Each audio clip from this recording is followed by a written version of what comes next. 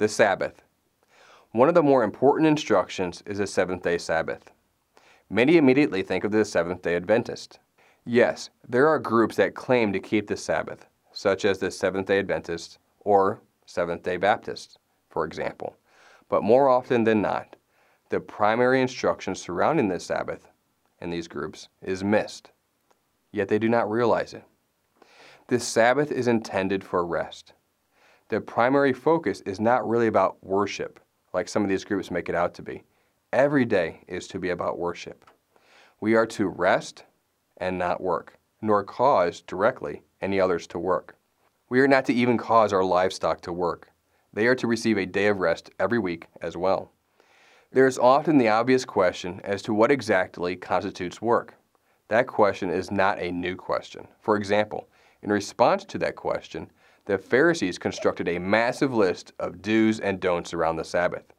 That was never our Creator's intent, because then God's law becomes legalistic, and the point of it all is missed, which is to love God and to love others.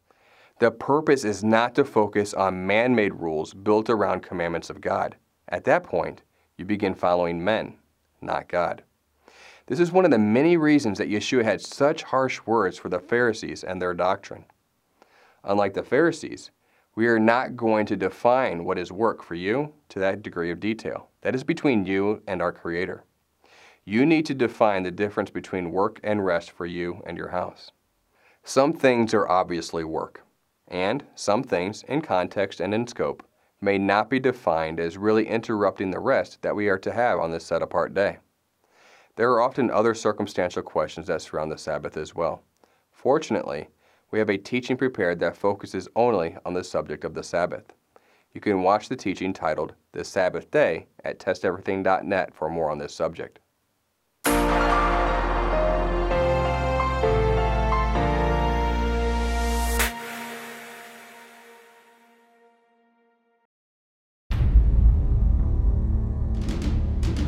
For years, we've been told that Sunday is now the accepted day of the Lord.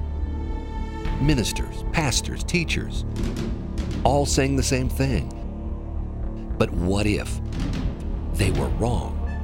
How can the fourth commandment be disregarded by millions every week? What scriptures are used for their defenses? If the Word of God truly stands forever, how can man's word dictate otherwise? What authorizes any man, church, or denomination to alter the Word of God?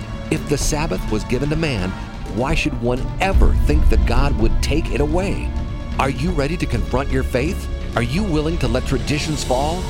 Learn what has been covered by centuries of man-made doctrines. Discover the truth as revealed in the Scriptures of how the Sabbath is the sign between the Father and those who pursue after His ways. The Sabbath Day from 119 Ministries.